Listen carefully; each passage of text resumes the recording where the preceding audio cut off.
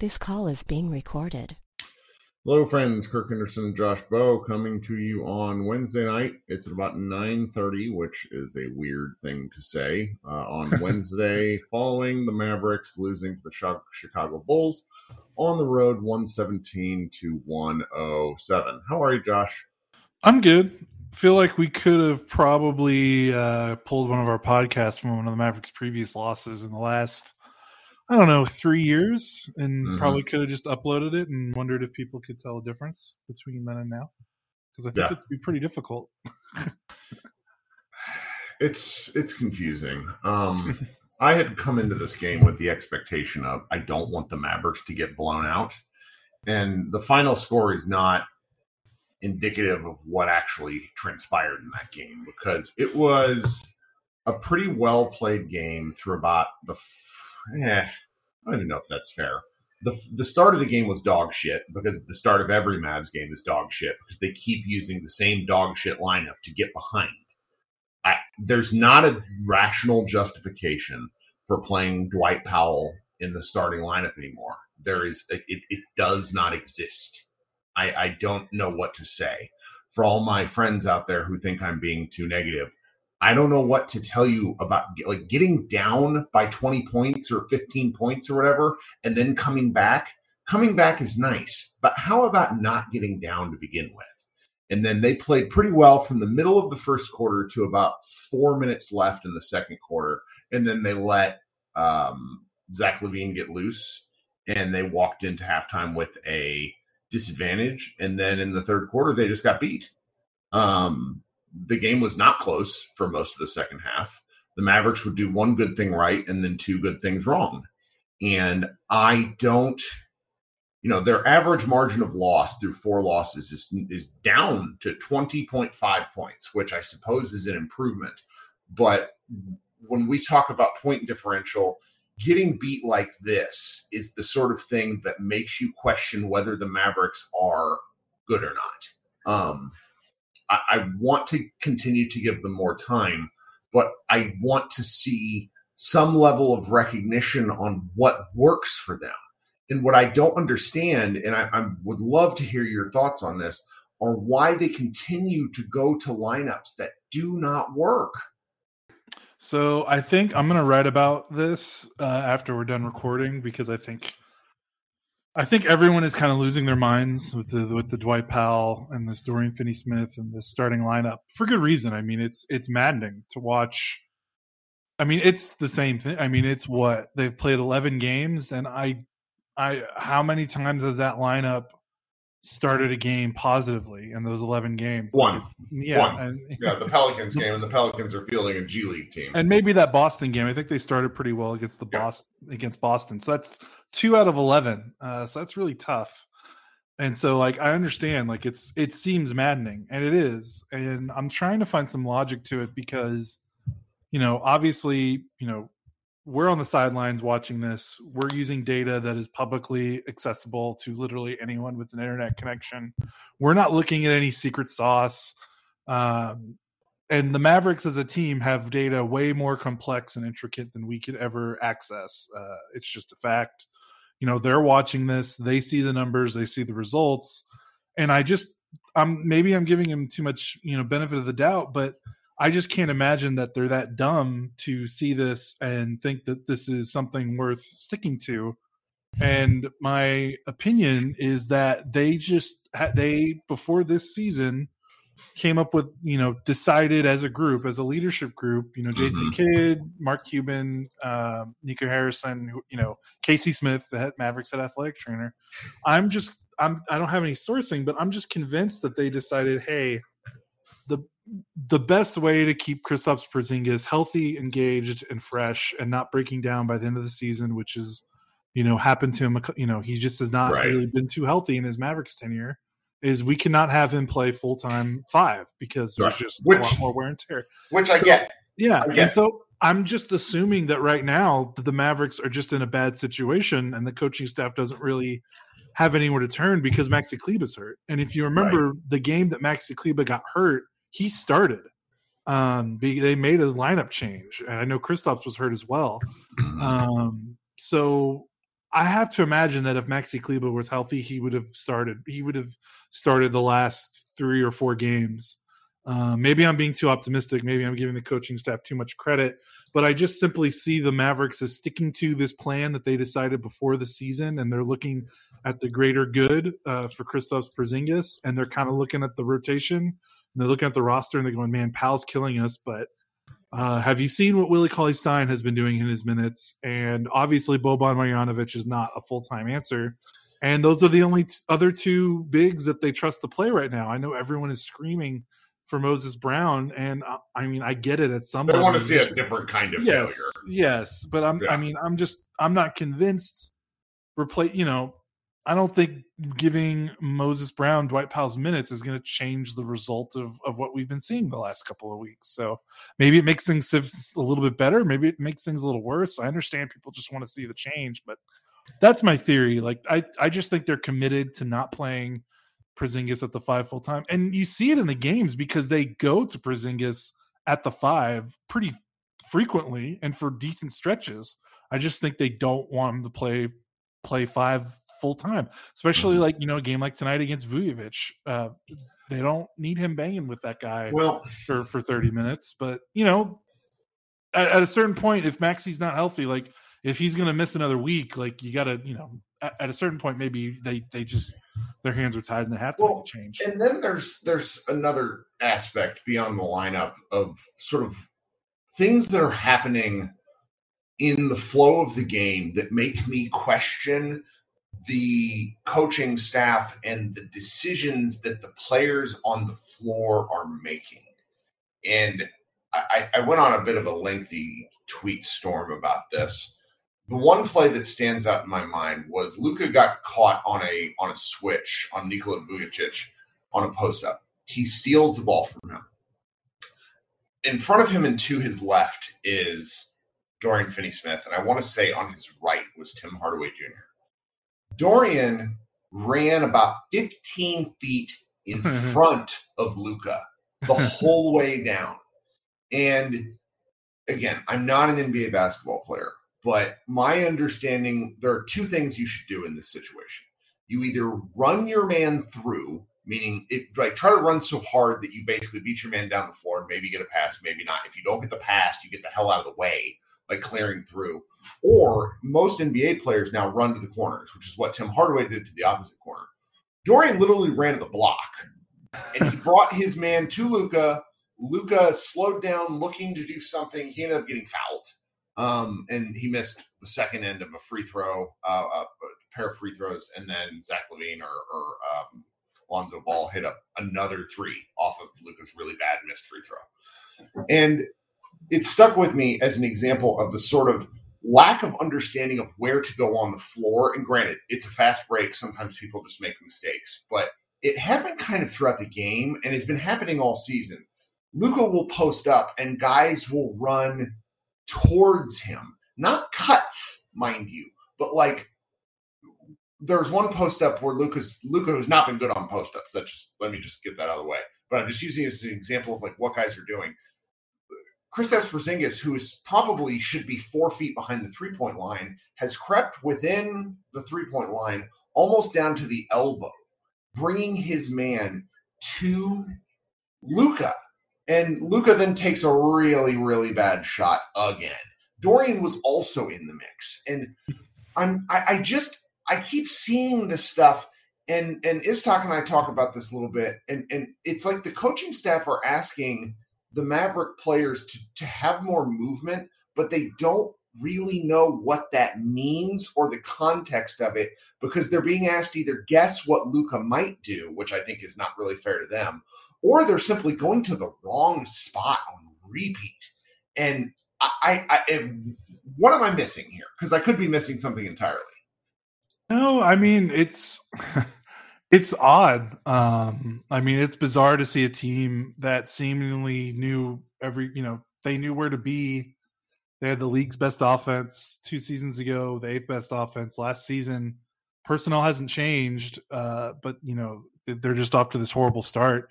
And I think we've seen. Well, I mean, horrible insofar as 7-4 is horrible. Sorry, shooting. I'm horrible in terms of like offensive efficiency. Sure.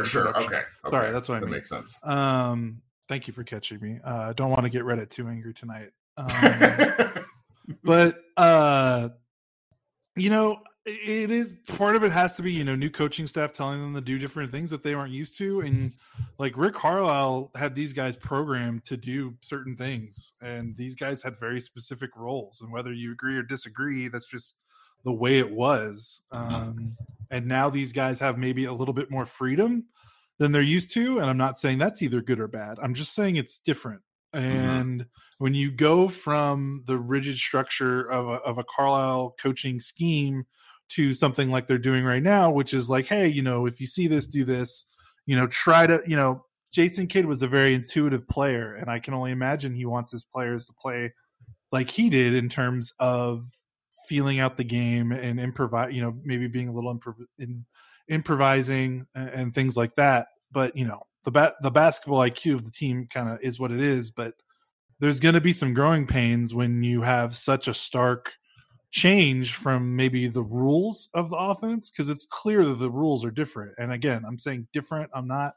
trying to say worse or better, because I just don't want to get into that right now. And yeah, maybe it's just messing up with guys' timing and, combine that with missing a bunch of shots. And it's a very, very, very bad combination to have for some of these guys.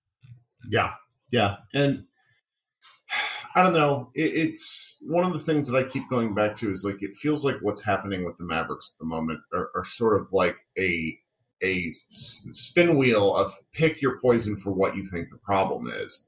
And I often don't know where to start. I mean, I had one guy mention to me, Luka's having to sort of carry the world. Like, is it fair to be this critical of him? And I mean, I think the answer is yes. His shot diet this year is garbage. His rim frequency and free throw rate and 3-point rate are all career lows. His mid-range frequency is at a career high of 52%, and he's shooting a true shooting percentage at a career worst 52.4. Like, some of this is purely on Luka, where he needs to play better. Then I don't know, though, how much of that is influenced by tonight. He probably had, he finishes the game. What's the box score here? He had 10 assists, which he could have had 25. There was where things got funky in the second quarter where the Bulls pulled ahead. There was something like 4 straight wide open 3-point misses. And while I want Luka to play better, I also need his teammates to play better. During the game, I asked you if you could have some sort of shooting statistics ready based on the teammates and the distance of the nearest defender. Do you happen to have any of that stuff on hand? I've got the team shooting stats. I can pull up individual. There's a couple of guys that I'm specifically curious about. Dorian Finney-Smith and Reggie Bullock are the two that I'm the most curious about, because they're the ones that we kind of want to see interchanged. But for example, and I'll just keep babbling as you look it up, like Dorian was 1 of 5 tonight, and his misses were god awful. I mean, just the worst kind of misses. He's shooting a lot from the corner or from above the break, and that's where he's just never been good comparative to the corners. Not never. It's not fair. It's just a statistical drop-off marker. And defenses are not guarding him. They do not care, because when he misses a three-pointer, it often careens so hard off the rim that it's a bit of a turnover. Then you have Bullock, who shot 4 threes tonight in 23 minutes and missed all 4 horrendously. And by my judge, and I was taking some light notes just to have something on the podcast, and I wanted to talk about this. He was wide open on all 4. And those sorts of things, if you're the Mavericks, like, yeah, they finish, the game 12 of 33 from distance, which really isn't terrible. But when you have Dwight Powell shooting 2 of 3, Kristaps Porzingis burying his threes, 2 of 3, and Tim Hardaway Jr., 5 of 9, that means the rest of the team was like really bad, because that's 7 of the 12 right there. So I've got what do the you numbers. Now these numbers haven't updated after tonight. Dorian Finney-Smith is, according to NBA.com, He is getting 4 3-point attempts per game that NBA.com considers wide open, which his closest defender is 6+ feet away. It is 48.2% of his total 3-point attempts. Or no, 48.2% of his total shot attempts. Okay. Total, not just threes. Okay, so he's shooting 4 threes a game where he's wide ass open. And that's half of his shot attempts. Yes, he is shooting 27.5% on the you can't do anything about that. Like, he has to hit his shots. He has the yips, and it's evident when he's shooting. He has to make those shots. Yeah. Bullock is better. That same qualifier, 6+ feet, defender 6+ feet, wide open. He's at 42.9. And again, this was before tonight, so probably dropped a little bit. But when you go to 4 to 6 feet, closest defender 4 to 6 feet, he's shooting 31.3% on 3-pointers. And 4 to 6 feet is a lot of space for people. Like, he just needs to shoot better. He needs to shoot better. He also needs to play with Luka more, is my take. But he did play some with Luka tonight. He just was missing buckets. I don't really know what to do on this. They're all like, we have a couple of people who are writing about some of the offensive deficiencies, and for all about Vulgaris was actually responding to tweets and such tonight, and he said something to the effect. I'm trying to go find it, but my mentions are just a terrifying slog right now. He said something to the effect of that. He was referring to the diet that some players are subsisting on. He's saying various Mavericks are taking worse kind of shots, and that's a fact. When he says this, those players in specific are Luka Doncic and Kristaps Porzingis. He's not saying it, but that's what he's saying.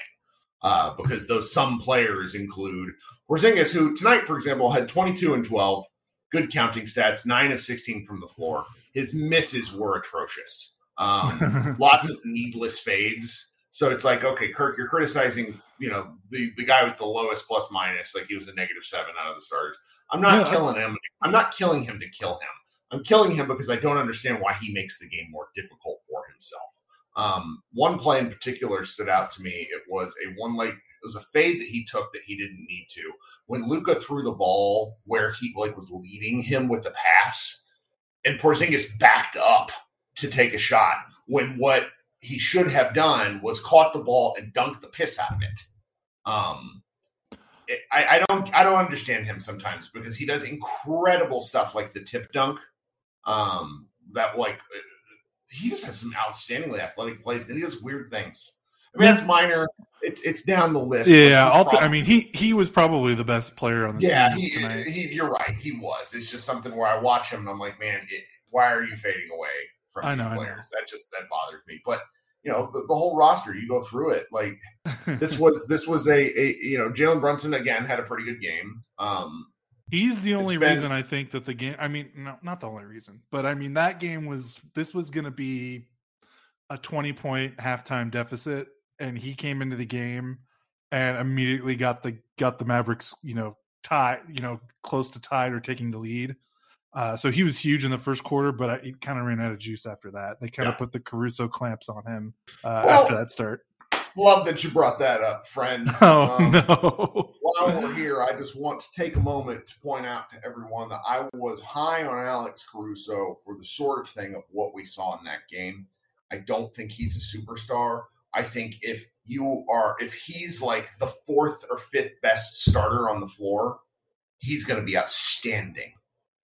All right, that's where I am with him. I mean, he blanked the Mavericks. He played really an incredible basketball game. 16 points on 6 of 7 shooting, 6 steals. He is an outstanding defender. Anybody that says otherwise does not watch enough basketball, and I'm just going to leave it at that. Yeah, he was great.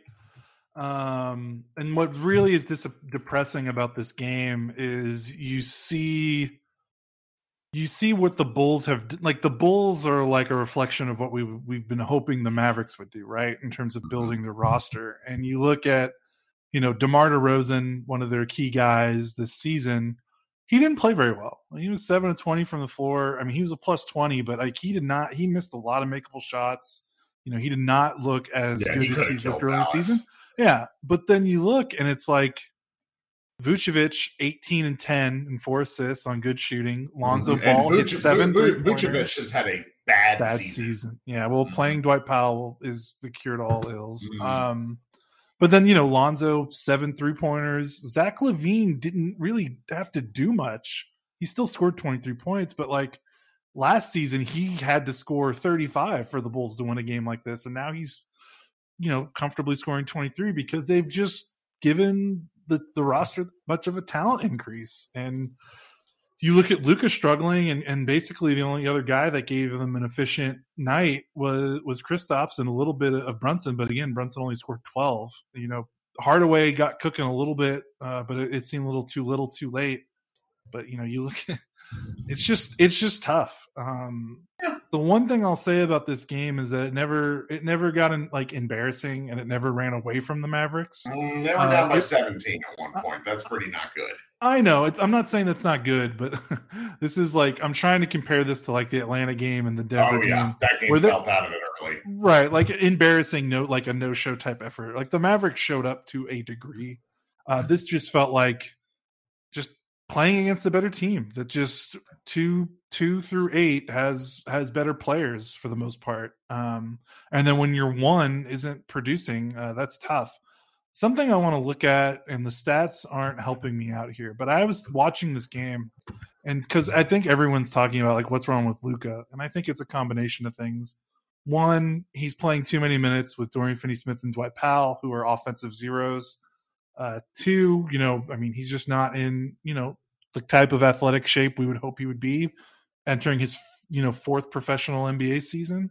Mm-hmm. I'm not saying that's all of it, but these are all pieces of the puzzle is what I'm trying to say. And then 3, I don't think the scheme is doing him any favors in terms of getting him easy looks. And remember, last season, and then especially the 2019-2020 season, all those really cool Tim Hardaway Jr. to Luka dribble handoffs where Hardaway would catch the ball kind of around the nail of the free throw line extended, and Luka would basically take a running start from the logo, and then Hardaway would kind of pass the ball off like a baton as Luka is basically at full speed, catching the ball, attacking the paint.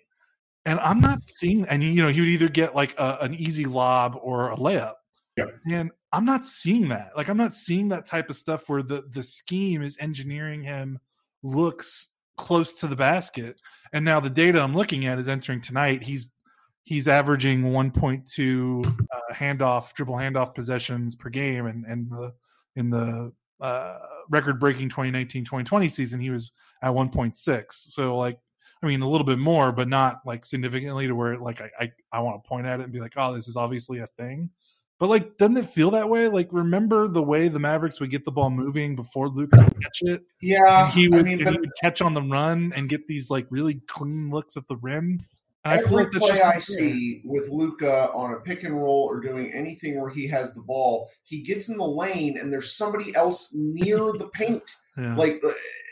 Even on Luka made a really garbage 15-footer from the bottom. It was one of the last shots he made.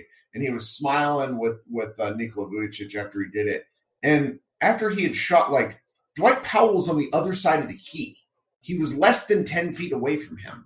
And I'm sure I'm going to get actually about some of the commentary on space. But I don't see how he, part of the 1920 space that he had was guys standing around and being really far away from the rim, forcing defenders to guard them. And they're just not doing that anymore. It's a conscientious choice to a degree, and then there's the Haralabob point about shot diet, where this goes both ways. I've debated about this with people. To a degree, I think Luka likes taking harder shots, but I also don't understand why.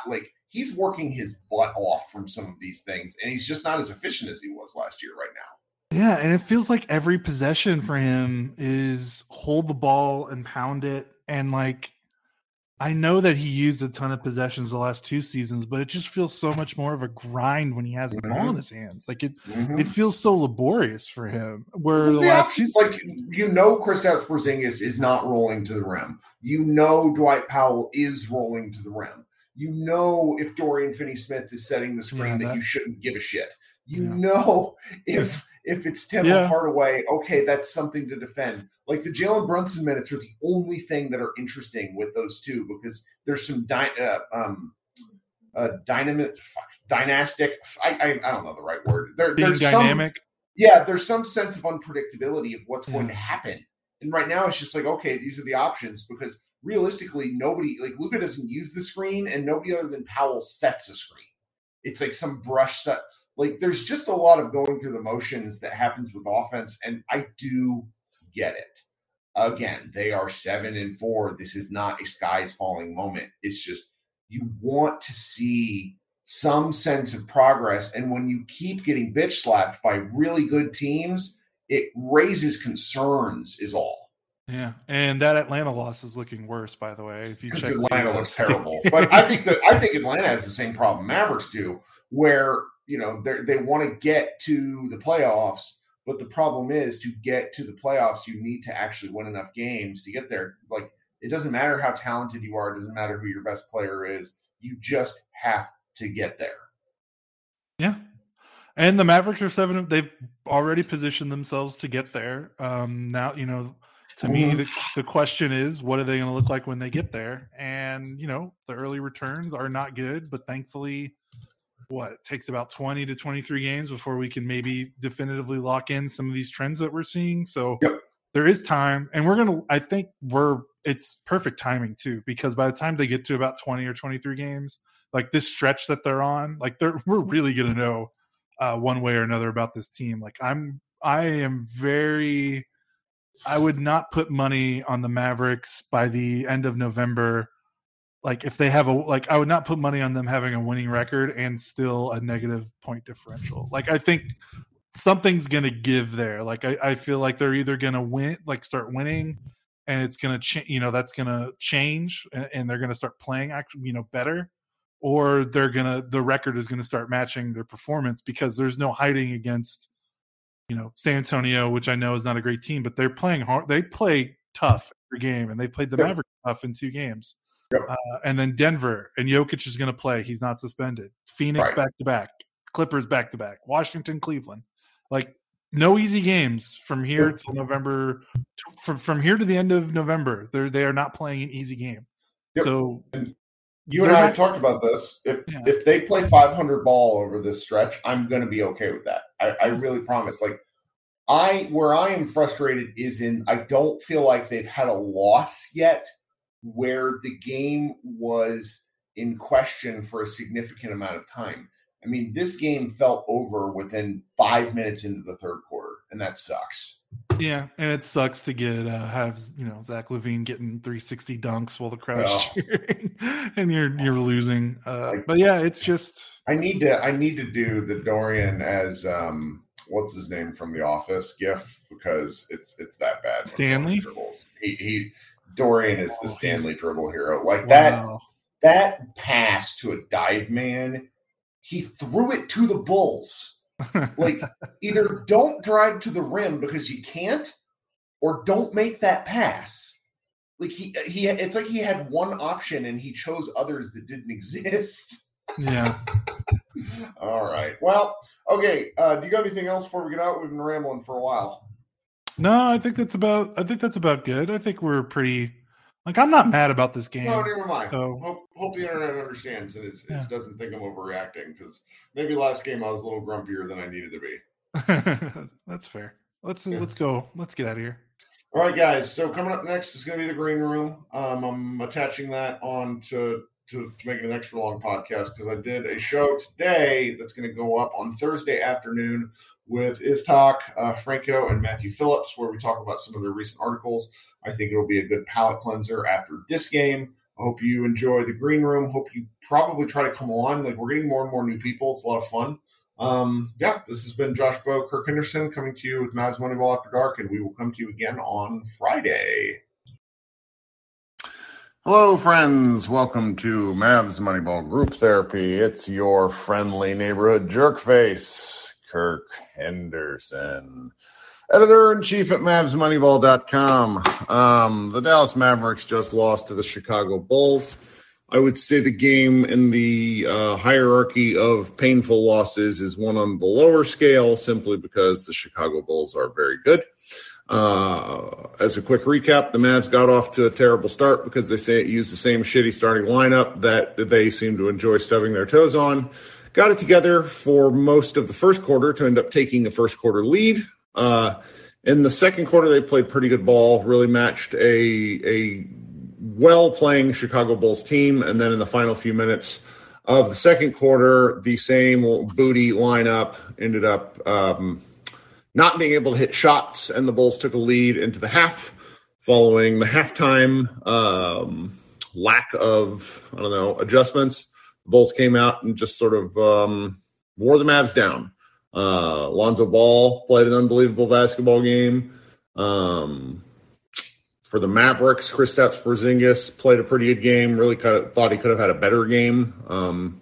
Someone needs to, zap him every time he takes a needless fadeaway. But I liked sort of what I was seeing with attacking the rim to a degree. Luka once again looks like ass, and I don't know whether Luka looks like ass because he is not in the greatest of shape, which I think is part of it, or if when he gets below 15 feet and close to the rim, there's always one of his teammates doing something that I don't understand why they're there. I'm really frustrated about the spacing and sort of the decision-making of Luka's teammates. And then past that, I need Dallas Mavericks players to hit shots. Dorian has been so bad, it hurts. For those who don't get into the advanced stats, Josh Bowe just pulled this for me. He takes nearly 4 wide open threes a game, which make up half of his shot attempts in a given game, and he is shooting 27% on wide open threes. That, my friends, is bad. Then lastly, we get to the title of the room, which I wrote, I was right about Alex Caruso. And I put that because I was right about Alex Caruso, who is not a superstar. He is a connector, a piece that he's what brings other things together and makes them work. If he's your 5th best or 4th best player on the floor, he's a instrument of chaos, which is what he was for the Bulls tonight. He had 16 points and 6 steals, which is really good. I like him. I'm going to be smug about him. It's fine. I understand why the Mavericks couldn't really go after them. Like, that would be 3 hilariously white players in one team, but, a guy could dream. Anyhow, we're here. Let's talk about it. So remember, I'm going to bring up first time or people I haven't seen in a while, callers first. When you get brought up on stage, you need to be looking to hit that unmute button because no one likes the awkward silence. Okay, coming up first, we got my guy, Brett Stover. Hi, Brett. How are you? I'm doing pretty well. Let me know or feel free to kick me out if my signal is bad. I'm driving back from the game, actually. I attended the game. And this is actually my first NBA game I've ever been to in person, so that part of it was fun. Wow. Where I was born was not a place it was like near any NBA. I'm from Missouri, which is, notably very far from anywhere that there's NBA basketball. Right, the Bulls are like the... Yeah. But yeah, so, yeah, I mean, I think the Bulls are just an example of, like, why you want to, like, pay players who, like, are good at basketball. And, like, Bulls are really... Like, watching the Bulls, you think, like, wow, they, like, had a pretty shitty team a couple years ago, and then they, like, decided that they would like to acquire players to make their team better. And, like, that's an admirable thing that, the Mavericks should consider. But yeah, I mean, like, but thinking about, like, the Bulls roster and, like, where it was when it was, like, Zach LaVine and a bunch of guys who were, like, really bad to what it is now, it just, makes you frustrated about that the Mavericks haven't, at least to, the public's knowledge, made much of an attempt to do that. Yeah, I mean, the what the Bulls are is, and Zach LaVine is coming up on the opportunity to make a whole bunch of money. So the Bulls pushed a lot of their chips into the table, and this is their team for the collective future. Right now, they are now 8-3, so the early returns on what they were going for is right there. The Mavericks were not in the place to do anything like this, as much as I criticize them. Well, I don't mean like the Vucevic trade. Like that was obviously an overpay for like the reasons of keeping Levine. I mean more the going for DeRozan and Caruso. Sure. No, it's that is what we're talking about here, because they had to spend a ton of money to do something. Yeah. And they had a plan, and we've talked about this for going on 3 years. The Mavericks hone in on targets like they're the only guy at the dance, and that's not how the NBA actually works. Now, I wonder if there's a bit of a ceiling on this Bulls thing, but who cares? As a couple of people have noted in the chat, as Tim Hardaway noted in the post-game stuff, like, they're fun. The Bulls are fun. And not only are they fun, they're actually pretty good, too. Well, especially right now, I mean, with the NBA, it's not like you're up against, like the Warriors of the Dynasty era or whatever, or like LeBron's not like looming there anymore. Like, you can win with a pretty good team, not like one of the best teams ever assembled. Sure, which is where I feel like the West kind of is right now as well, because the Western Conference is not great. It's not what it was, and you want to take advantage of that. And I don't think this Mavericks team is what we are going to be seeing at the end of the year. There's too much that doesn't work the way that it ought to, and they have to dust things up at some point. It's just not going to be possible. The move, and we've talked about this a lot, the fact that they owe their 2023 pick to the Knicks is a limiting factor in what they're able to do. Yep. And so you kind of got to take that for what it is. Yeah, and then the other thing is, like, I mean, watching tonight's game, I mean, this was the most, like, frustrating in terms of, like, Luka taking, like, bad shots and making bad decisions. Yeah. And, like, obviously he, like, set up his teammates also for lots of shots that they didn't make. But, like, the number of times he just, like, went into the post and really settled for those shots. Like, not like whoever said a couple one of these ago about how, like, they like to post them up after free throws, and how teams are aware of this, and the Mavericks are not aware that teams are aware of this. They continue to do this, and they get him like he puts in a lot of work, and then by the time they get him actually the ball, he has the ball outside the 3-point line, and then tries to post up again, and that wastes a full possession. He's not getting anywhere with a lot of his post-ups. Like, the times he gets to the rim, that one of the final turnovers, I don't know if it was credited to him or Brunson, but, he got all the way to the rim, and there are 3 Bulls, and somehow he's not able to find the open guy, and he's turning over, his post-up numbers, if you actually look at what's publicly available. Top 10 in the league and shoots, the worst on him or whatever. It's horrible. Yeah, I saw it yesterday, and I was like... As much as I kick the shit out of Kristaps Porzingis post-ups, Luka is currently worse than Porzingis. Yep. He's shooting 37% on post-ups. It's horrible. Yep. I mean, yeah, it's incredibly.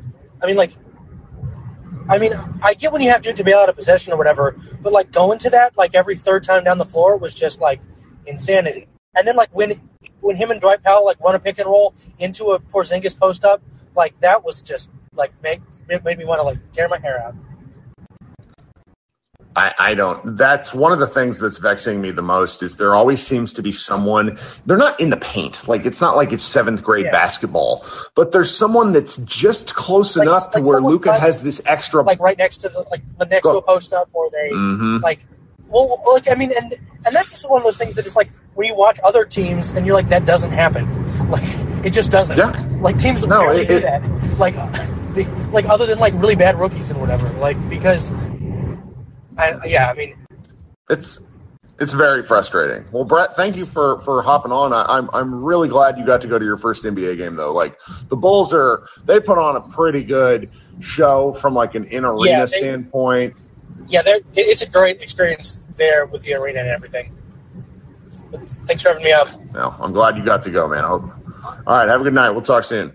Okay, coming up next is my guy, Sam, who normally I see him join later in the show. We're going to let him get – oh, shoot. I accidentally there he is. Hey, Sam. I thought I kicked you off instead of bringing you on. Oh, no. Hey, man, you're good, Kirk. I appreciate it. How you doing tonight?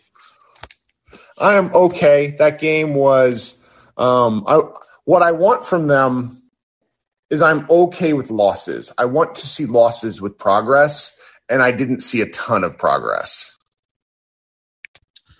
Yeah, that was going to be actually one of my points. Is like obviously the fact that we're 7-4 and we've barely beaten the bad teams, and we're getting stomped by the good teams. And I mean, just stomped. Yeah, it's bad. Like 3 points, 5 points. You're getting blown out every time, where it's not even competitive in the fourth. So that's something that I'm a little bit concerned about because it's like at some point we're just kind of like putting around. I don't know the saying, but we're just knocking our heads against the wall. It's just kind of like, okay, obviously you see the Bulls, which they said on the broadcast today, which I don't know why I didn't think about it, but it's obvious. Literally in one calendar year, they damn near turned the whole roster over. Mm-hmm. Whereas the Mavericks, obviously, take two guys out, put one person here, take one person out, add two, bench players here. It's literally the same. So at some point, you don't want to say, obviously it's only 11 games, but at some point you can't keep saying it's 11 games because it's going to be 12 and 14 and 16 and 20. Well, we're going to find out real soon how good this team is because my goal when heading into this stretch, because it's six road games in 7 nights, and one of them is San Antonio, I think they might be playing Dallas at home actually, but they play the Clippers twice, they play the Nuggets twice, and those are two teams that are good. Despite necessarily where they are in the rankings, they are good. So if they get out of November playing roughly 500 ball, my big picture takeaway is I think I'm going to be okay with that. But the challenge is like their November schedule it's not like terrifying. It's challenging. And it's going to show us what this team is or isn't pretty quickly.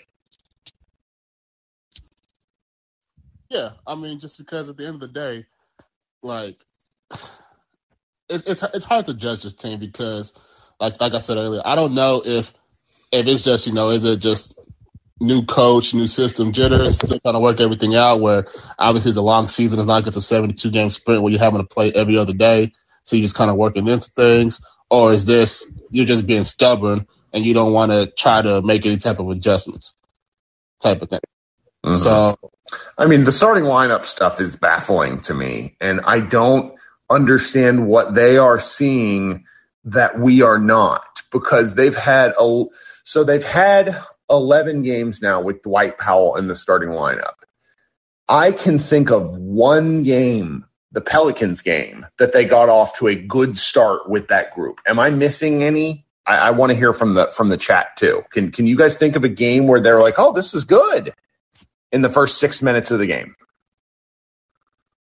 There's literally been no game where they started off great. Okay. Every game they fell behind, and then even the Pelicans game, it was an average start, but then they were down by 11. Yeah. So it's like at some point, you're just kicking yourself in the head, just saying, hey, we're going to keep falling down by 6, 7, 8, 9 points, and then we're going to bring in Brunson and Bullock, and then, we're back now because of the bench. Like, we can't keep doing that. That doesn't make no sense. Yeah. Yeah, it's not fair. And so for everyone that's listening, I'm going to plug this like 9 times. This podcast will go up on the back end of Josh and I's show. And then on Thursday afternoon, I bring on Iztok, who wrote a good article for D Magazine. And then Matthew Phillips, who wrote a good kind of like look at the stats for the Mavs for the first 10 games. And all 3 of us talked together about how at this point, with how clunky things look, you want to try the Luka Brunson lineup more to start the game, despite the defensive deficiencies that exist, because you can't play down for 12 points. Like scoring 11 points in the first 7 minutes of a game with Luka Doncic at the helm is criminal at this point. Now, some of it's just missed shots, but I don't know. Haralabob, and I want somebody that's smarter than me to come kind of explain this to me, was what he got into it with a Mavs film room and I just sort of discussing about how he thinks that the shot diet from certain Mavs players is bad. I am interpreting what he meant by that is that Luka and KP's shots suck, and I agree. And I don't know what to do about that other than figuring out means to get them easier shots. And I want to say in the post game, I didn't follow it because I always hop on and do the podcast. Jason Kidd, or at least like Luke Askew of Mavs Moneyball, asked about Luka getting to the rim. And I think there's something there. Like, I don't know. This is just, it's confusing because this guy was an MVP candidate in his second year and first team All NBA in his second year because he was able to really play efficient basketball. And in his his third year, he was not in the best shape, and he really exploited the mid-range because people were giving that to him and because he wasn't able to get past anyone. Right now, he's not able to get past anyone, and he's not really exploiting the mid-range. He's being really inefficient with his shooting. I mean, he was 6 of 18 tonight. That's bad. Yeah, and I think just because it's the new offense, I think he's trying to work the new offense because last year and the year before, obviously, he had that flow and he had the freedom, so he was decisive, so he knew what to do. And like you said, last year the teams were giving him the mid range, so he was taking the mid range, so he was doing that. Now he's trying to work the offense that Jason Kidd is trying to install, which is, I think, in terms just messing him up right now because he's trying to do one thing, but then he's like, okay, I need to do my thing, and then he can't get into it. And now he's 6 of 18, or he's 9 of 20, or he's something like that every other game. So, well, and I didn't understand this because Haralabob was talking about this too, about how if you're not running a heliocentric offense, then you're wasting Luka's talent. And I was highly critical of Kidd earlier this year. Are they not running a heliocentric offense? Like, Luka is touching the ball more now than he ever has on a per game basis. He has the ball almost a half minute more per game, 9.4 minutes per game as opposed to 8.9 last year. Like, I'm just really confused with what's going on. It's like we're squeezing, you're trying to squeeze blood from a stone to a certain extent.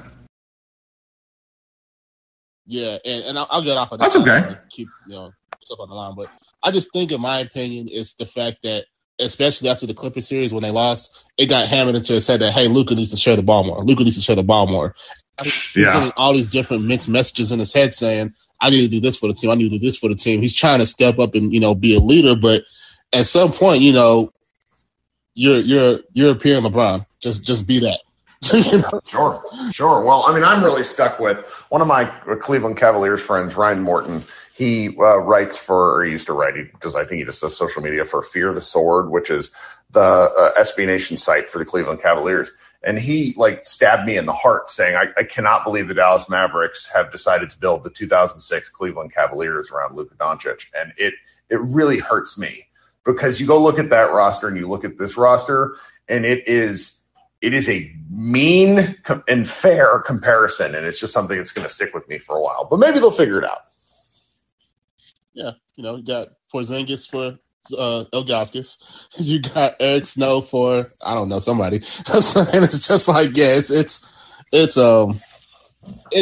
frustrating. But like I said, it's still early. Let's get to a 20-game mark and see where we're at. Let's get past the stretch. And if we're somewhat competent, I guess we can't be mad. Because at the end of the day, you want to – we've been doing what we haven't done the last couple of years, which is be bad. Yeah. Right. If we're talking in a week and they played, they basically play every other game from now until the first week of December. And if we're talking around Thanksgiving and they're at 500 because they've gone on like a 2-5 slide, then I think we have every right to be really pissed. I my brain is having a hard time wrapping itself around the concept that they just might not be very good because for the last 3 years they've surpassed expectations, Mm-hmm. So. And maybe that's what it was. They're just playing above our heads. But hey, all right, Sam. Thanks so much for joining. Appreciate you. All right. Coming up next, we got Davis again. Davis, how are you? Hit that unmute button. Hey, Kirk, how are you? I'm all right. What's going on tonight? Well, I'd say I'm disappointed, but it's kind of the expected result, I think. I think biggest takeaway from today's game is just bad coaching. I think obviously it's been spoken about in Oblivion about starting Powell. But what's really troubling me is that we don't get enough Luka KP at the 5 moments where they're running pick and roll or pick and pop. The KP Brunson pick and screen and roll is so effective. I mean, that's part of what got back into the game. And in the first half was when Jalen came in running that pick and roll with KP, gave him so much space. He was getting to the basket at will. And then in the second half, we don't bring KP back until, beginning of the fourth quarter. Brunson gets basically shut down, running, There was no KP at the 5 in the No.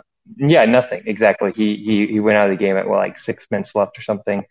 And then it was just Powell and Willie, and God bless Willie. The man has the yips, and he needs to see a therapist probably. I mean, I want to put him on a spaceship and send him to the end of time. I never want to see him play basketball again. Everything he does hurts. And it's so disappointing. He has the athletic gifts of a Tyson Chandler. Like, he has that type of body, that type of athleticism, but he has no feel. And he can be adequate on defense, but when you pass him the ball anywhere within 2 feet of basket, he freezes and he doesn't know what to do. But yeah, I mean, I just I think with Kleber out right now, you got to play KP at the 5. That's your best, and he's probably getting 20 minutes a game at the 5, if that. At this point, it's so disappointing. And again, him and Brunson are destroying teams. I'd like to see the stats on the KP Brunson pick and roll, because it's by far our best offense at this point of the season. And the fact that we are running that right now is mind-boggling. And again, I think it's been mentioned earlier today, the play where Powell sets the screen for Luka, and then KP rolls into the rim while also Powell rolls to the rim. I mean, what is that play? And then it happens every time KP and Powell are on the court together. This team doesn't understand spacing unless it's KP at the 5 surrounded by 4 other shooters. But anyway, that's just kind of my take for tonight.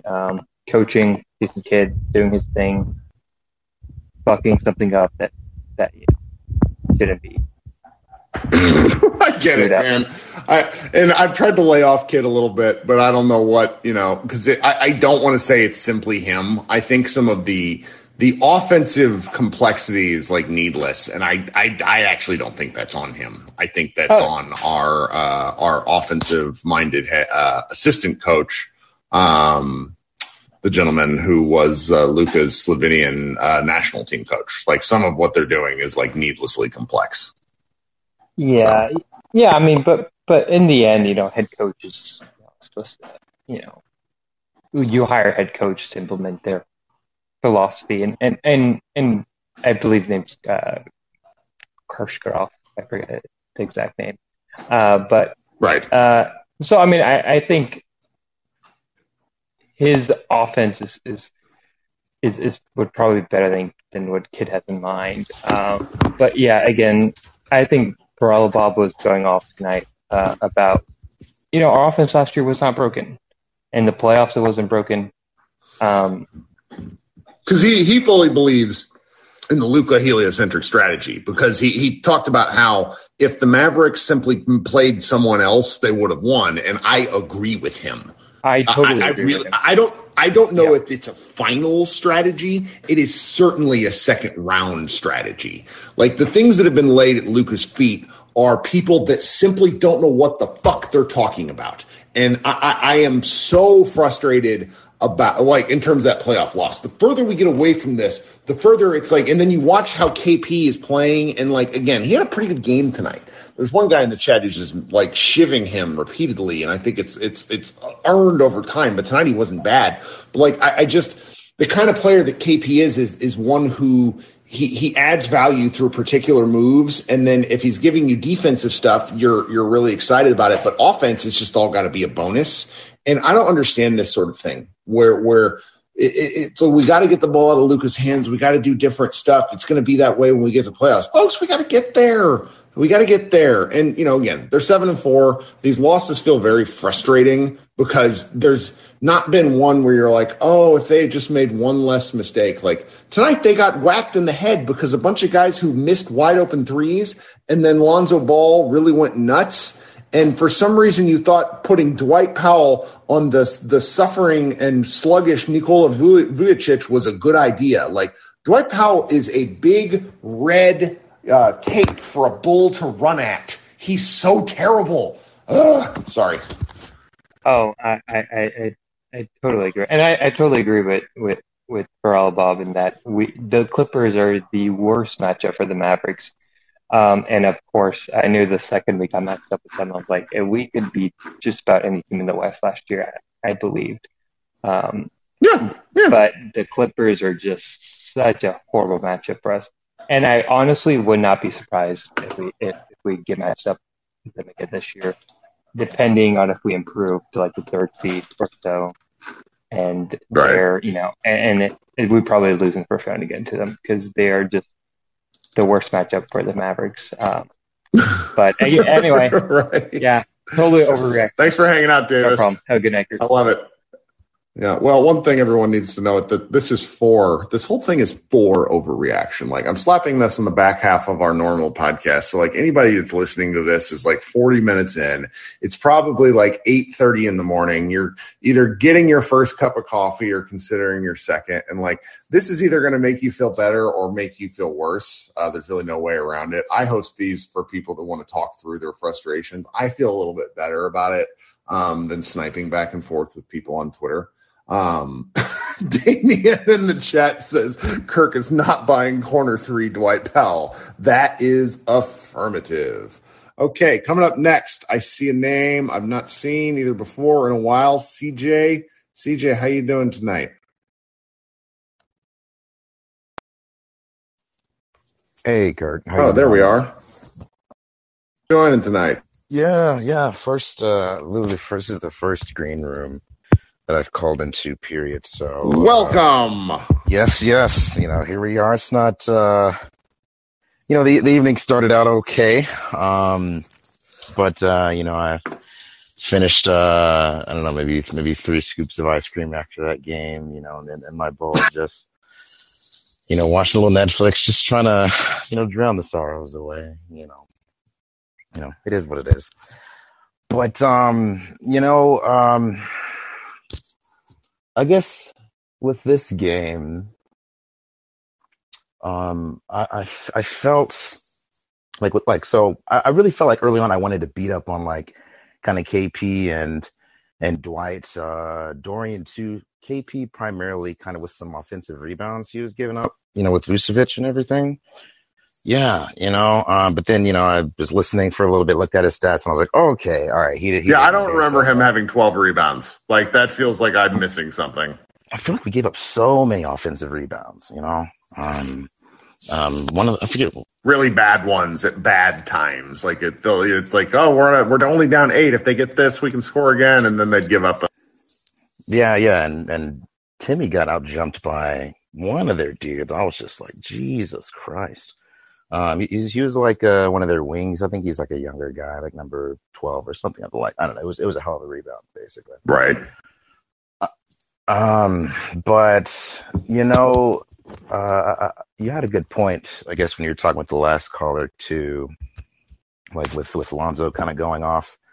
Like for a while, I was feeling like, I heard Lonzo was improving his shot, but like Jesus fucking, like holy. Yeah. That was a lot. No, that was a lot of 3-pointers. Like I looked it up and Luka has hit up until that game, he'd hit 23 and then Lonzo hit 7 in a game. Yeah. I'm like, okay, his shot isn't broken anymore. Like we've definitely, we're past that hump and everything. But I did feel like we were kind of in it. I'm surprised it didn't go worse than it actually did. Maybe there's a little optimism in that. I know like, we were within like, I don't know, 8 or something like that until maybe early in the fourth or something like that. But there's a part of me that's just happy that we didn't lose this by like 30 or something like that. And if Lonzo didn't go off, we could be talking, despite Luka's bad looks and, Dorian making me feel like, Jesus Christ, I need to be out there. I don't want to be that wild,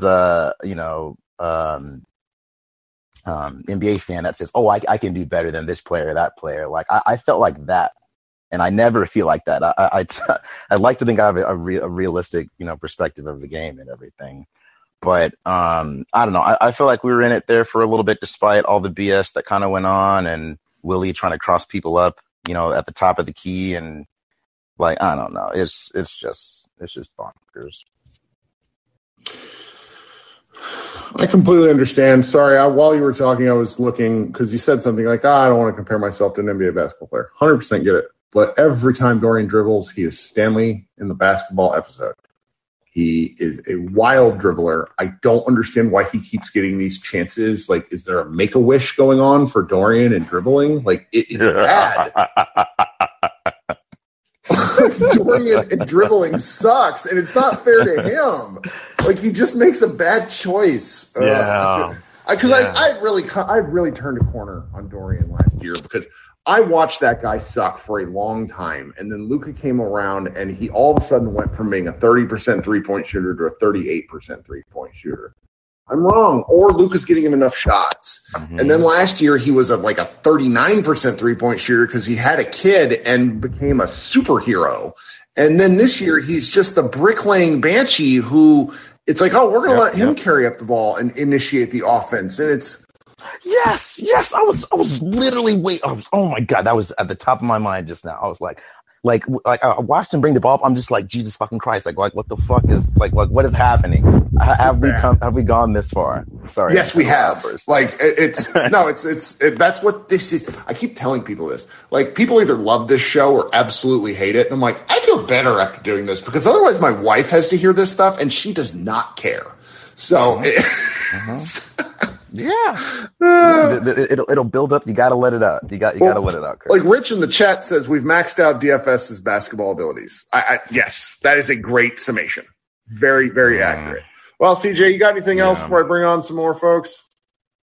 I think that is it. Thanks for having me, Kurt. I appreciate it. Sure thing. I hope you come back. Have a good night. Okay. Folks, I got a lot of people that want to talk, but unfortunately I have to go soon. So let's rapid fire and see how many we can get done in about 10 minutes. Grayson, what's up? Hey, Kirk, I'll make it quick.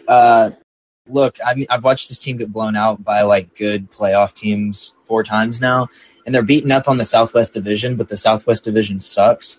Is it possible that they get a higher seed this year despite being a significantly worse? Maybe, but I want to say that there's something going on.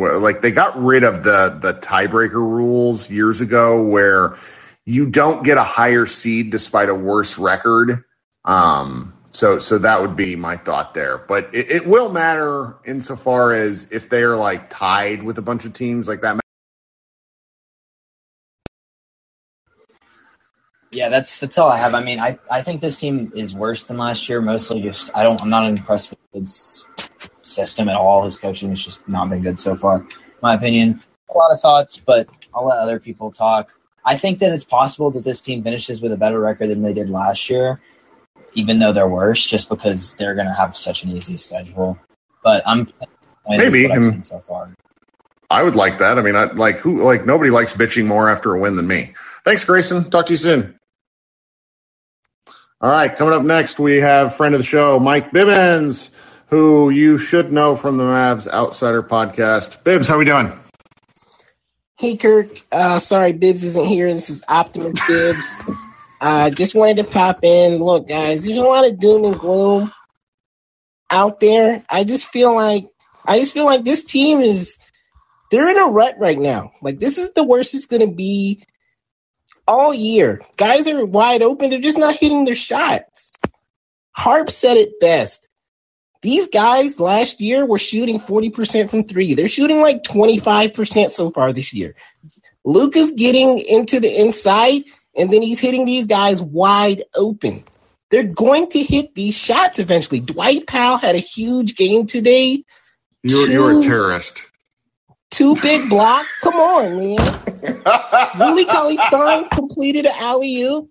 Like, these are the type of things. These are the type of things you have to look out for. The Bulls are a better team right now, but just give it some time, guys. Give it some time. Be patient.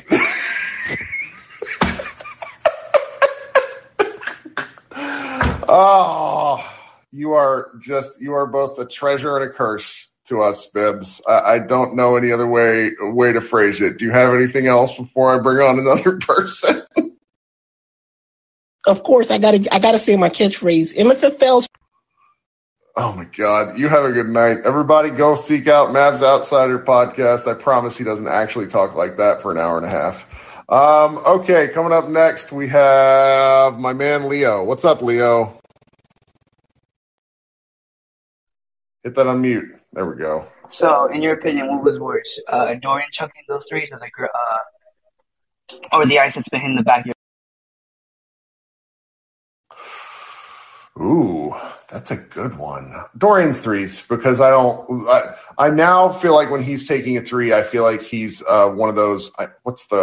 He's like doing the Sean Marion Trebuchet three. And for those of you who are not old enough, who don't remember, go watch Lord of the Rings: Return of the King when they're attacking the orcs and such, or attacking the city. There's like these trebuchets that they throw rocks. Like, that's Dorian Finney's shot at this point. It's real bad. I don't want to see it anymore. What else you got, Leo? 2 quick points. Is there a reason Frank Ntilikina didn't come back into the game? It seemed like he was playing pretty well. I mean, he had a really dumb foul, but other than that, I mean, he couldn't have been playing worse than Sterling Brown. And do we need asshole Jason Kidd to come out and just like tell these role players, this is your role, do not dribble past the 3-point line, take the shot if it's open, and if not, pass the ball? I don't know. I think asshole Jason Kidd puts people in an airlock and they're never heard from again. So I'm not sure if we actually want that. But I don't know about Frank. That's a good question. I may need to watch the game again tomorrow to talk about it and figure out what's going on there. So I like that. I mean, can we put Willie Cauley-Stein, asshole Jason Kidd? We'll see. And for anybody who can hear in the background, I left my game on so long that the League Pass jazz music started playing. Sorry if you picked that up. I had to go find the remote. But thanks for coming on, Leo. Okay, let's keep going rapid fire. Chris, what's up? Hey, Kirk, can you hear me? Okay, so I've been a Mavs fan for 20 years. All right. Dwight Powell, I'm doing the Dwight Powell bashing shit again. I mean, how long have you ever seen an NBA player, a crappy to average player, be on the Mavs team this long for 7 years? I mean, there's a Sean Marion joke to be made. Not Sean Marion. There's a Sean Bradley joke to be made, but I secretly. Yeah, I hope he's doing okay. I know he got in that bicycle accident earlier this year, so hopefully he's doing all right.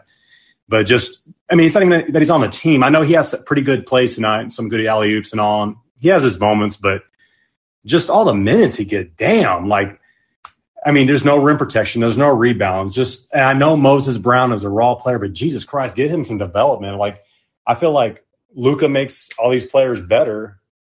Just get Moses Brown some burn. It couldn't hurt anything, just considering. So we're just having a hard time with these teams. But, I mean, I like how we were playing the first 3.5 quarters. I mean, we were up by 7 points at one point and doing good. But, yeah, we kind of shifted. I think we kind of all knew going into this game that this might be a loss, but hopefully it was going to be competitive. But it's whatever. I think we'll definitely win against San Antonio. Let's get another Spurs win. I'm loving beating the Spurs. The last few great.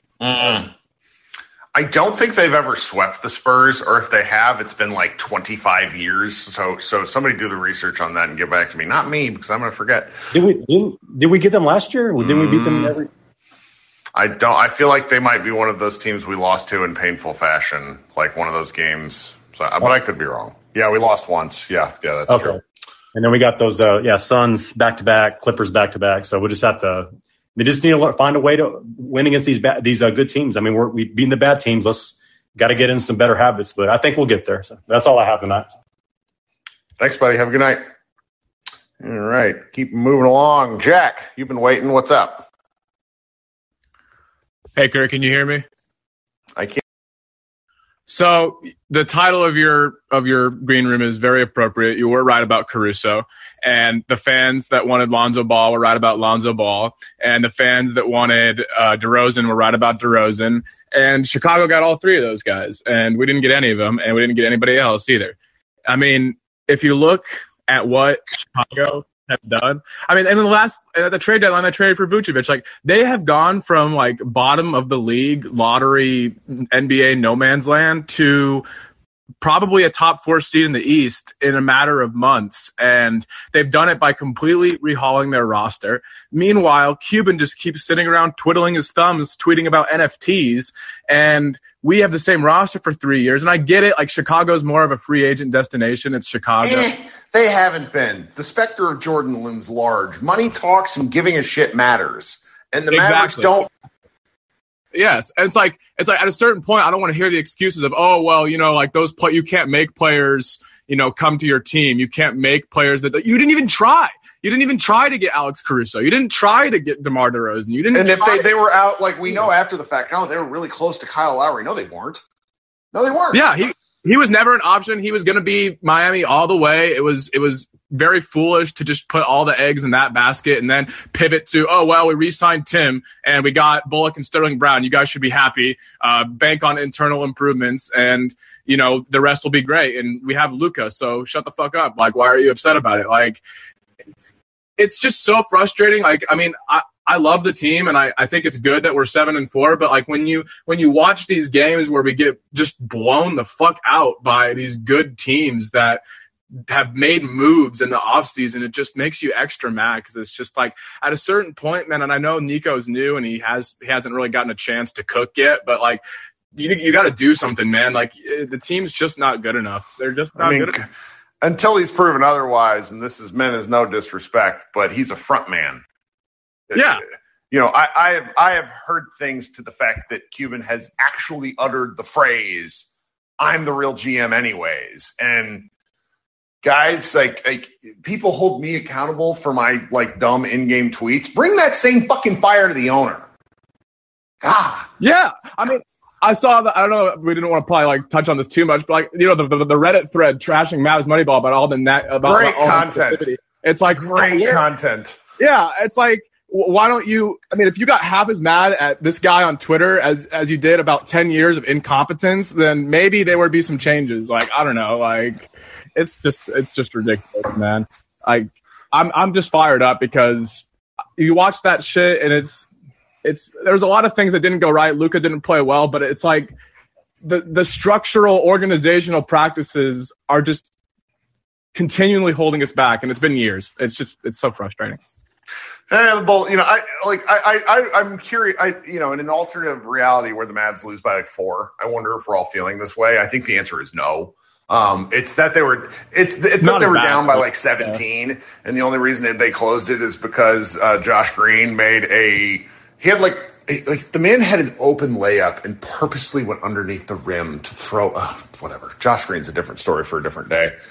Pretty nice though, man. Showed off that athleticism, man. As a raw athlete right there, you know. So.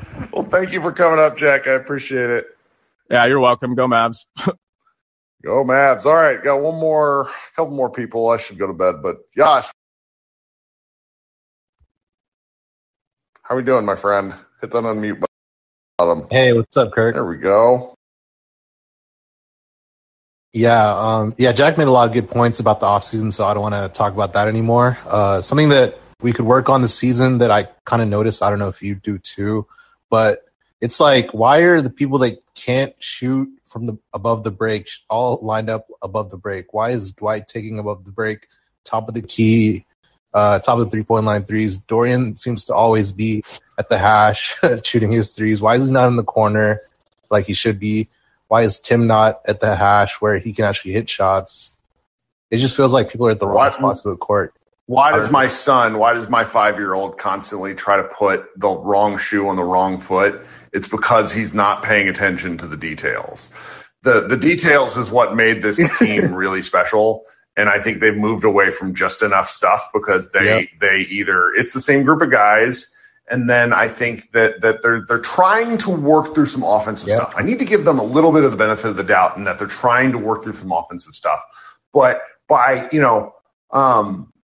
so Bibbs, who came up earlier, I'm going to bring him up next, is a Ravens fan. And you would not ask like a football team to do a thing that they cannot do.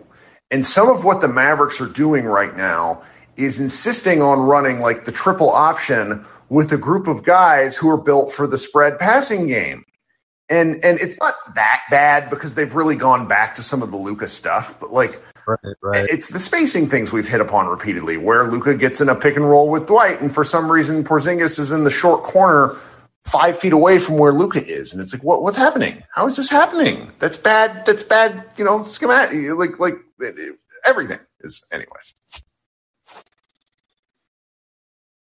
Yeah, I just hope they can work that out. And like Porzingis should not be in the corner. Dorian Finney-Smith, I want to see him in the corner for the rest of the season. I don't want to see him take another shot above the break. And yeah, that's all I had to say. So instead, it's like nobody puts Baby in a corner. Everybody puts Dorian Finney-Smith in the corner. It's a demand. Like there's the imaginary box needs to go back. Well, thanks for coming up. Hope you come back.